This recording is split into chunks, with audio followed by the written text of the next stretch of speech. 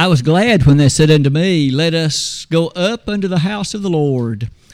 That famous refrain of Psalm 122, verse 1 reminds us, doesn't it, that there's a gladness attached to not only being able to assemble, but the actual carrying out of it. And today, each of us have been granted that beautiful privilege. It's so good to be able to come together on this second day of this new year, and to do that in a way that we are intending to please the God of heaven by carrying out these services in a way that would glorify and honor Him in every way.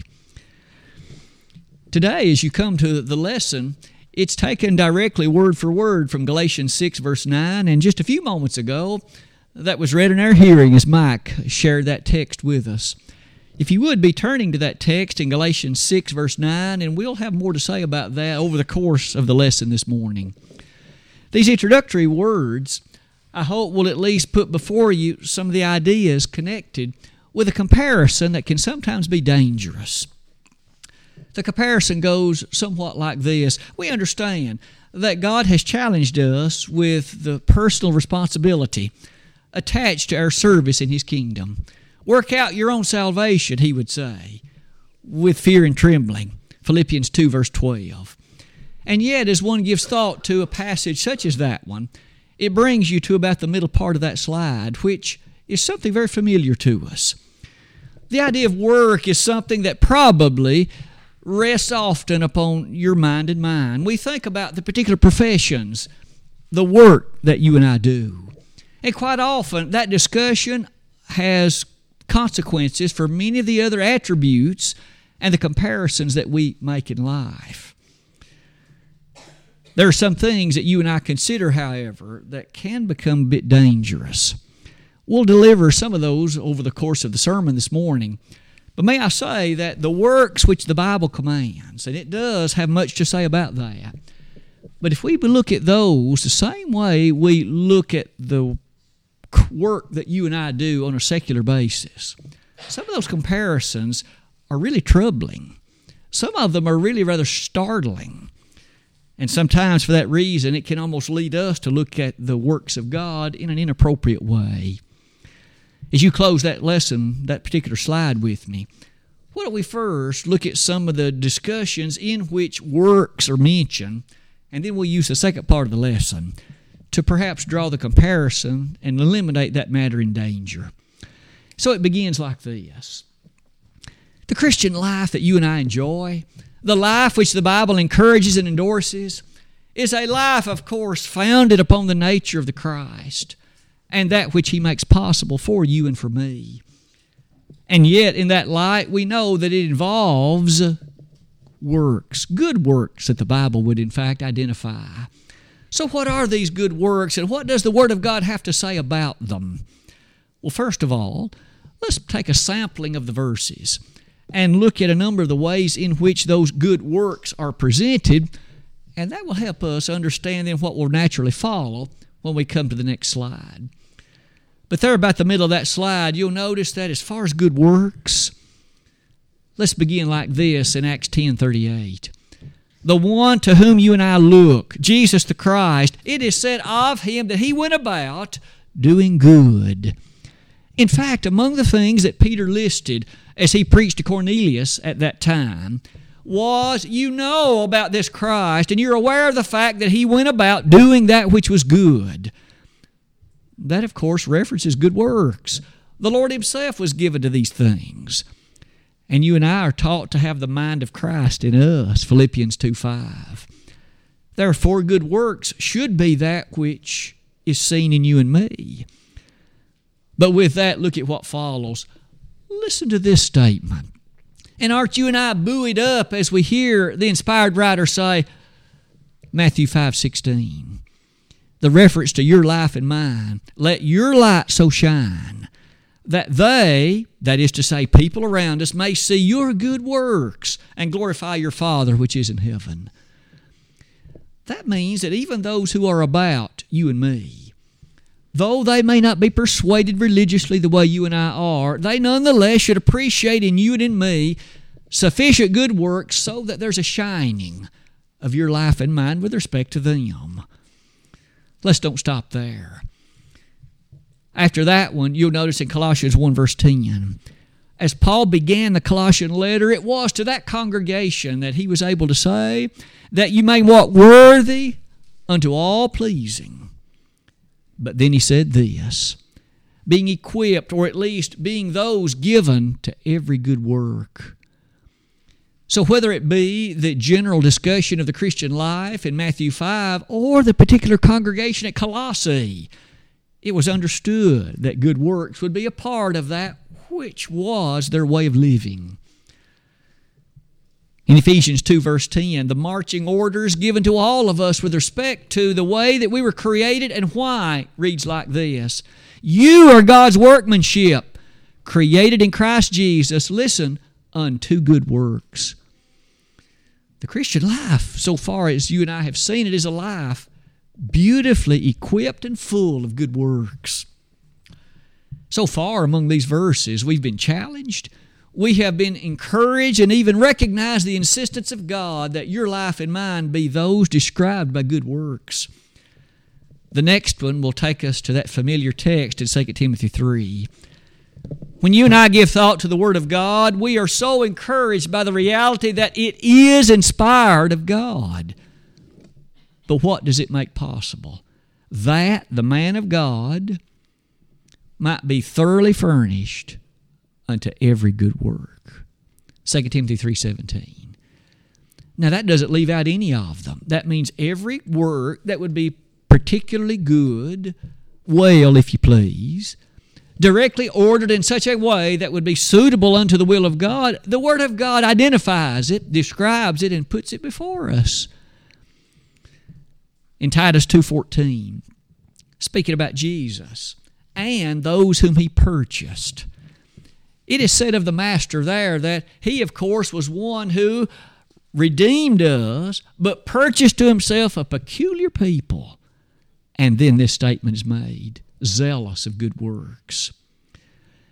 Now this for the first time is one where we have actually seen that phrase good works matched with the word zealous. We know what zeal is. It is incorporated with enthusiasm. It's incorporated with a sense of passion.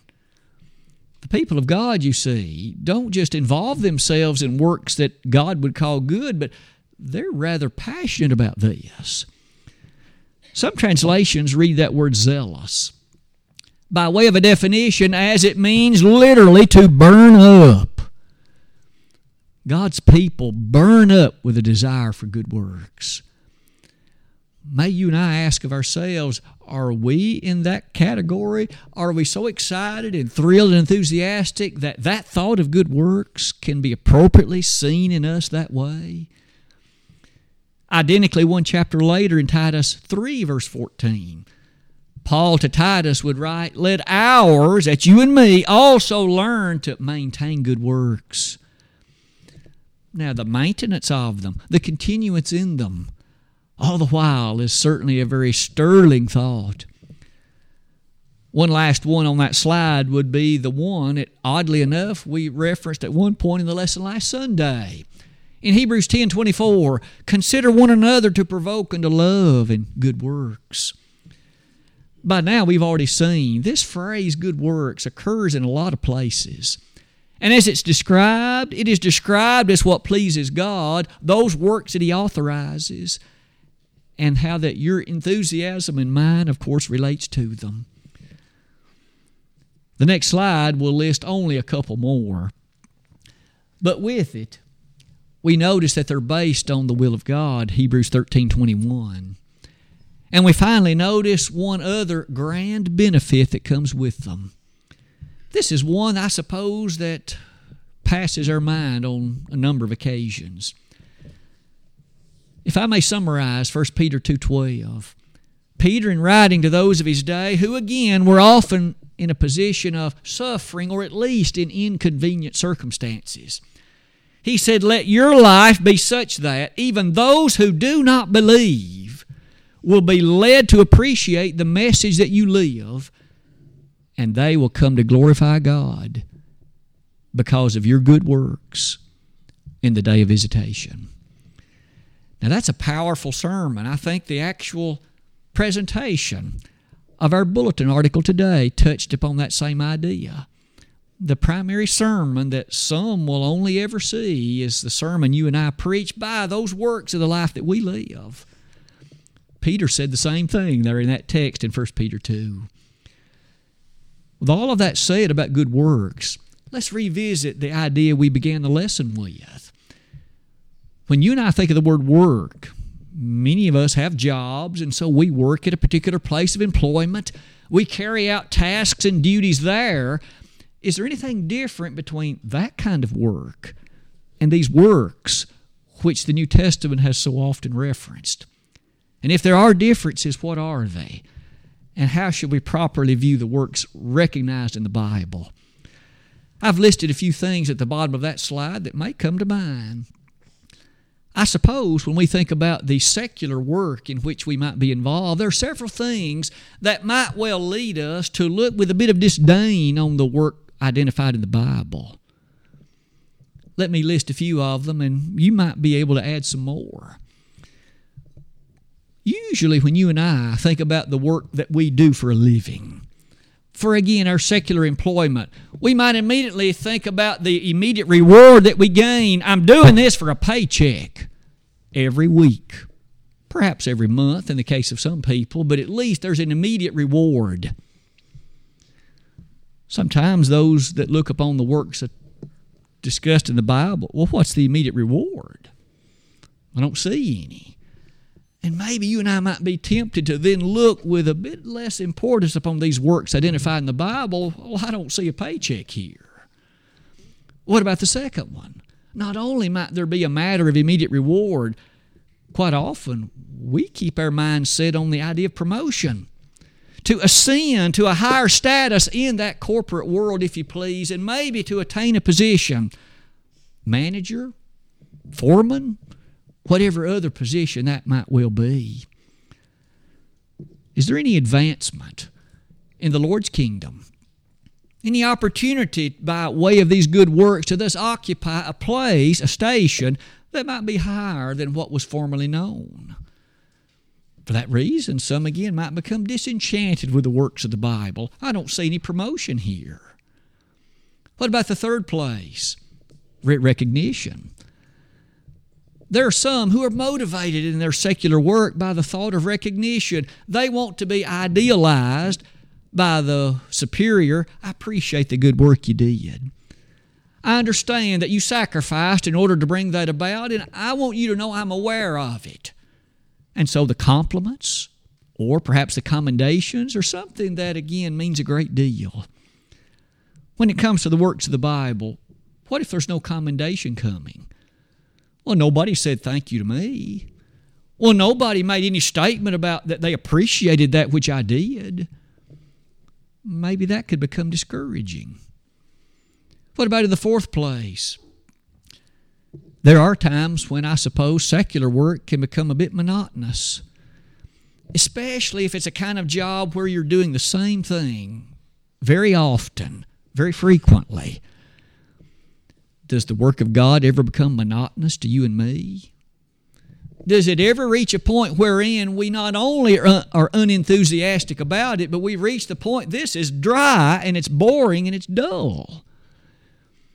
If so, I fear we've allowed our comparison to secular work to trouble our thinking when it comes to the works of God. What about the next one? Sometimes you and I might hate some of the things that we must do in terms of our secular job. We have a great dislike for it. Sometimes that comes about on bases which sometimes are seasonal in character. Do you and I ever hate the work of God? Do we reach a point where we have such a dislike for it that it might well be said that it's not only unpleasant, but we really detest it?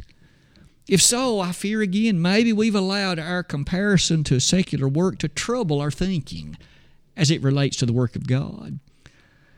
Nextly, what about the hours? When we think about our secular job, we understand that there's a set number of hours that we dictate with regard to it. For some, it's 40 hours. For some, it may be more. Do you and I limit our service to God in some way? Do we think, well, I've given Him enough this week. I'm going to use the rest of the time for some other chore, some other desire that I may have. What about the next one? Maybe in the grand scheme of things, we begin to think our secular job, we might begin to ponder, look, if I don't do this, somebody else will do it. It's not that important. Maybe that's true and maybe it's not. But oh, how dangerous it would be if we ever begin to think that the good works of which we've studied in the Bible are unimportant, that they're inconsequential, that they really don't matter.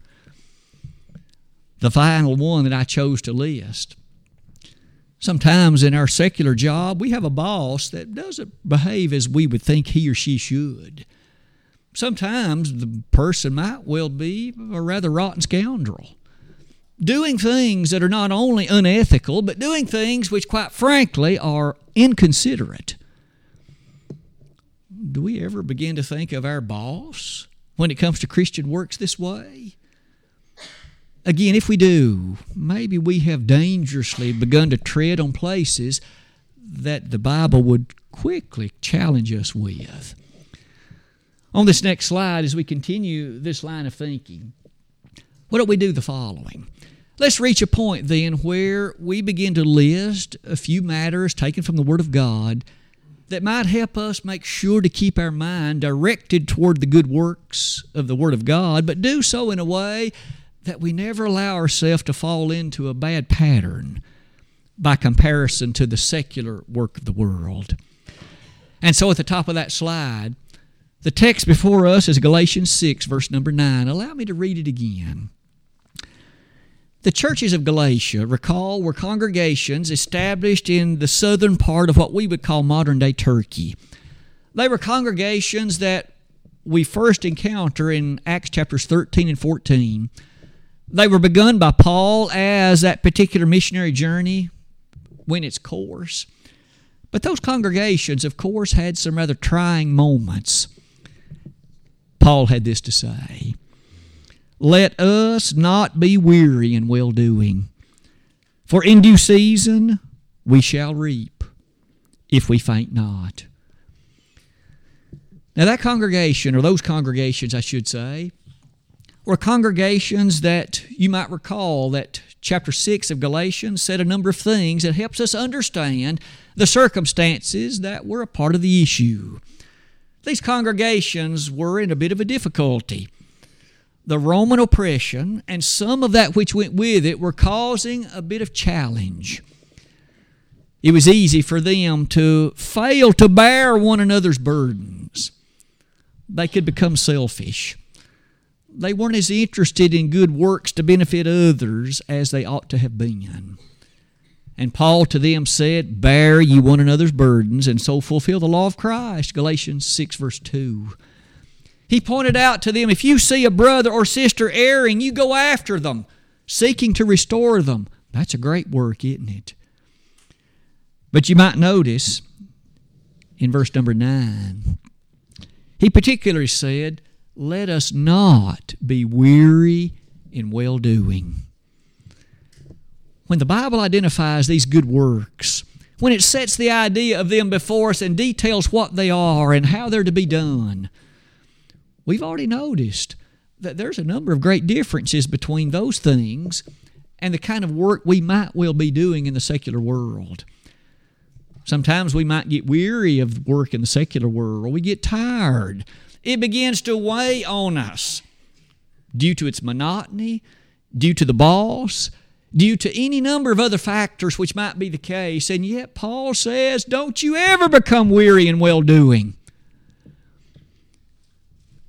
As you and I then launch into what is this calendar year, or even in other aspects of our life as it relates to serving God, may I suggest that the injunction of this passage is as meaningful as it has ever been to those of that day. May we never allow ourselves to be weary in well-doing. These good works that God identifies, they are important. They're vital. They're needful, among other reasons, because He commanded them. but we also know that they benefit the general cause of Christ. And we are here told, let us. I know that last Sunday the lesson was entitled, Let Us. And we used the book of Hebrews as our text at that time, looking at a number of places in that book in which we were motivated to do something. Well, today's lesson has another let us, and this time it's let us not be weary in well-doing. That word weary, as it's translated there, literally means to lose heart, to become unenthused about, and to perhaps approach a feeling in which one's hands are drooping in despair. Are you and I ever in a position to allow our work for the Lord to be described this way? The feeble knees and the hands that droop due to unexcitement or due to weariness, due to a lack of enthusiasm. Paul would say to these Galatian congregations, don't let yourself come to that position. Let us not be weary in well-doing. Now, as you close that slide with me, we encounter the first of a number of descriptions which I'm hopeful will be helpful to each of us. What are some things we might do to help make sure that we see that distinction between the kind of works that the Bible would discuss and those in the secular world that we tried to list earlier? First, you'll notice the first three of those in that list I mentioned earlier had something to do with an immediate response. Maybe it was promotion, maybe it was a paycheck, maybe it was commendation from the boss or our superior. In this case, might I suggest, may we never allow ourselves to become weary if we do not receive an immediate response. So perhaps we endeavor in some work for the Lord, and those who are benefited by it never say thank you. They never offer a kind word in reply response. That does not mean God didn't see it. Didn't Jesus refer in Matthew 6 to our Heavenly Father, who in fact is able to see even in matters of privacy? And even that kind of work He will reward. So even if we do not receive what might be a thank you from someone blessed or benefited by what we did, may we not allow that to bring us to a point of inactivity, to a point in which we don't care, to a point where we give up on that kind of work. It is something to notice. As you look at some of the comments I would ask you to make after it. Look at these examples. In Matthew 13, beginning in verse 1, there's a wonderful description of a parable we often call the parable of the sower of the seed. And it's a parable rather familiar to each of us. A sower went forth to sow, and some of the seed fell on the wayside soil. May I point out, it didn't grow a thing. Some of the seed fell on stony ground, and although the plant came up, it didn't bear anything. Some of the seed fell on stony ground or on thorny ground, and although it again grew, the thorns choked it out. It didn't bring out anything. It didn't bear anything. I wonder how the sower felt. He sowed seed. 4 different places the seed fell. Some wayside, some stony, some thorny, some good ground, and only one of them brought forth anything. 25%. That didn't mean the sower didn't sow. It didn't mean the sower didn't carry out that which was expected, but the reward wasn't from the wayside soil, and it wasn't from the stony ground or the thorny one either. Maybe that's an indication to you and me that as you and I sow the seed, carrying out the good works that are thus described, even if we only get a 25% reward, even if only 25% out of the seed sowed brings forth anything, you and I should realize that's what Jesus taught. There are times that we will invite others. Come with me to church services. We'd love to have you. They don't ever seem to come. Much to our chagrin, much to our disappointment. They just don't seem to have an interest. Don't stop inviting. Just because they hadn't come, don't mean they never will. The card that we might send, maybe the person never says thank you. Don't stop sending them. Praying for someone, maybe you even shared the fact that I've been praying for you, and maybe they never respond in a way that they're appreciative of it. Don't let us stop praying for them. Let us not be weary in well-doing. Just because we don't get an immediate reply, an immediate response that's positive.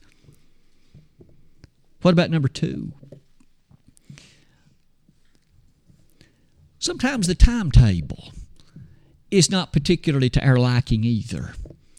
Now, this really connects to the first point that we made, but isn't it true that for our secular work, we again appreciate there's an immediate timetable? I work today, I'll get paid next week. I work today, the promotion will come in 6 months. I work today, and maybe I'll be able to enjoy some particular benefit in a rather short time frame. But isn't it true that sometimes our God operates on a different time frame than we do? In fact, that's most often the case, isn't it? Aren't we reminded in 1 Peter 3:8 that one day is with the Lord's 1,000 years, and 1,000 years is one day? That passage in 2 Peter 3:8, among other things, reminds us that our God, you see, is beyond the realm of time. But isn't it true? There's a lot of Bible examples about timetables that surely were different than what would easily relate to physical work. I've listed a couple of them for you from the book of Genesis. You might recall Abraham with me. Here was the man often regarded as the father of the faithful. And in Genesis 12, God brought him out of Ur of the Chaldees and made him a fourfold promise. And among other things, he was told that your seed will be plentiful. At the time, he didn't have any children. Seems odd, doesn't it? So did Sarah get pregnant the following year? What about 2 years later? Neither of those two. It would be 25 years before Isaac was born. 25 years. 25 years. And he was age 100 by the time, and she was 90. May I again say, God's timetable is not ours. So let us not be weary in well-doing, for those good works we do now may not bear the fruit we would like to see in the next month. It may be 5 years from now. It may be 25 years from now. But let us not be weary in well-doing, even if we don't see the fruits when we would hope to see them. Another example might be this one, also related to Abraham. Do you recall that God told him, your descendants will occupy a land? It'll be a wonderful land. May I ask, did Isaac ever live there? Did Jacob ever live there? Neither. It would be almost 500 years before his descendants occupied that land. 500 years. Isn't that another reminder that that promise that God gave, it was such that it was to be fulfilled a rather far distance into the future from Abraham's day? Again, let us not be weary in well-doing. Just because the timetable doesn't seem to match what often the secular world does. Number 3, let us not be weary in well-doing. For may we appreciate this, there is to be a realization of the blessing of Christianity and, of course, the hope of heaven. There's really little doubt that the chief reason that a Christian might well grow weary is because the person loses sight of heaven. If we begin to focus too much on this world, its money, its possessions, its things, all of that which it has to offer, and we lose sight of heaven, that may well be the chief reason we might become weary in well-doing. Our attention is turned away from the right place, the right source. And so on that slide, could I encourage each of us to keep our focus upon those things above? Colossians 3, verses 2 and 3. The Hebrew writer would put it like this in Hebrews 12, wherefore, seeing we are compassed about with so great a cloud of witnesses, let us lay aside every weight and the sin which does so easily beset us, and let us run with patience the race that is set before us, looking unto Jesus, the author and finisher of our faith. we look to Jesus. No wonder in that regard, the final comment of that one would take us to the Lord's rather well-known description of Mark 8. Speaking about the comparison to the world of work, do you recall Jesus putting an expression that looks like this? What shall it profit a man if he gain the whole world and lose his own soul? Or what will a man give in exchange for his soul? So if a person were able by some means to acquire enough funding and money and other things, you could buy every square inch of real estate on planet Earth. Well, you'd certainly be very wealthy from an earthly standpoint. But yet if you lose your soul, what have you gained? What have you gained? Jesus said you've come out the loser. And so one of the encouragements from Galatians 6:9 will be, in order for you and me not to be weary in well-doing, let's not lose sight of the destination, the finish line, the goal, if you please, that final place that we long to be.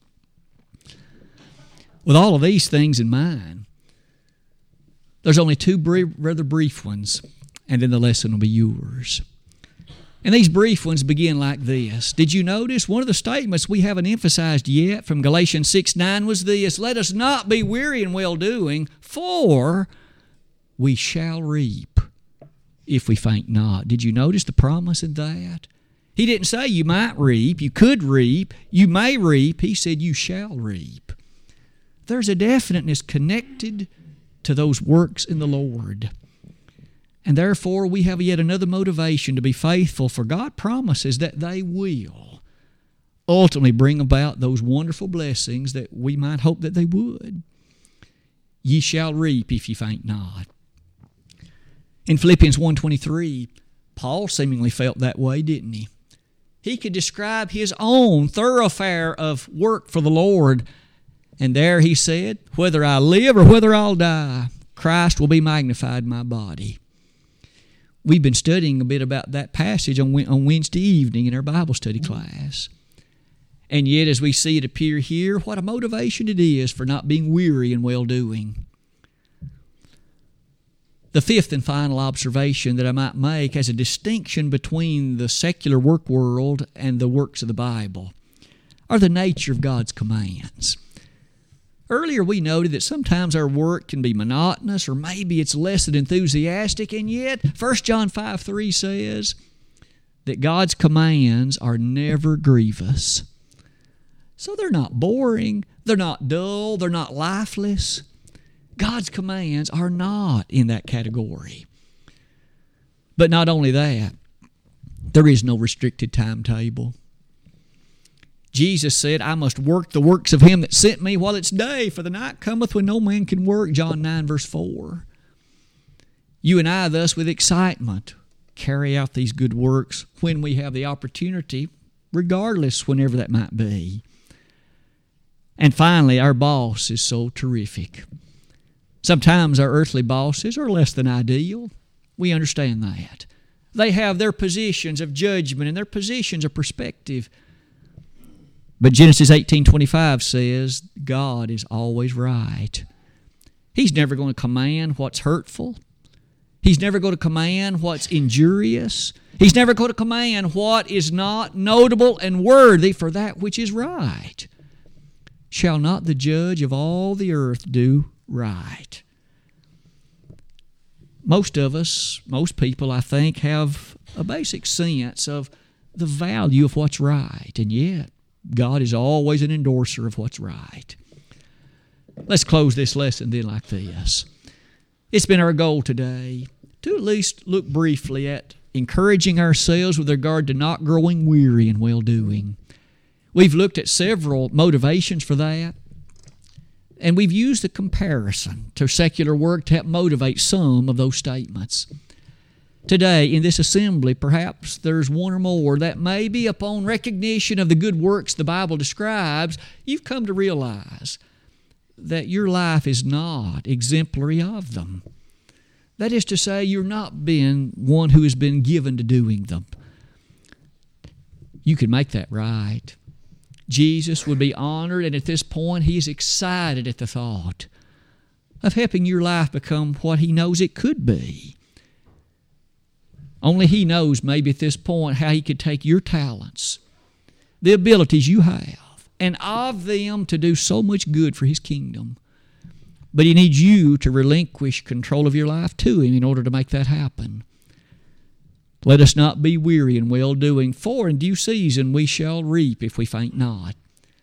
Today, if there's anyone in this assembly that would wish to respond publicly, we want you to know that we are here with open arms, and more importantly, the God of heaven is, with a desire to forgive from you what all the sins may have been, and to equip you like never before with good works so that His kingdom might be honored and you could be His fellow laborer.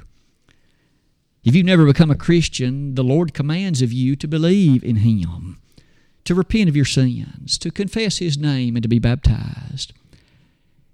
If you need to return to that way of faithfulness, though, He commands of you to repent and confess. And then we as a congregation would be honored to pray to God for you. Any of that could happen today. Let us not be weary in well-doing, and if you'd like to begin those journeys, even now while together we stand and sing, why don't you do it?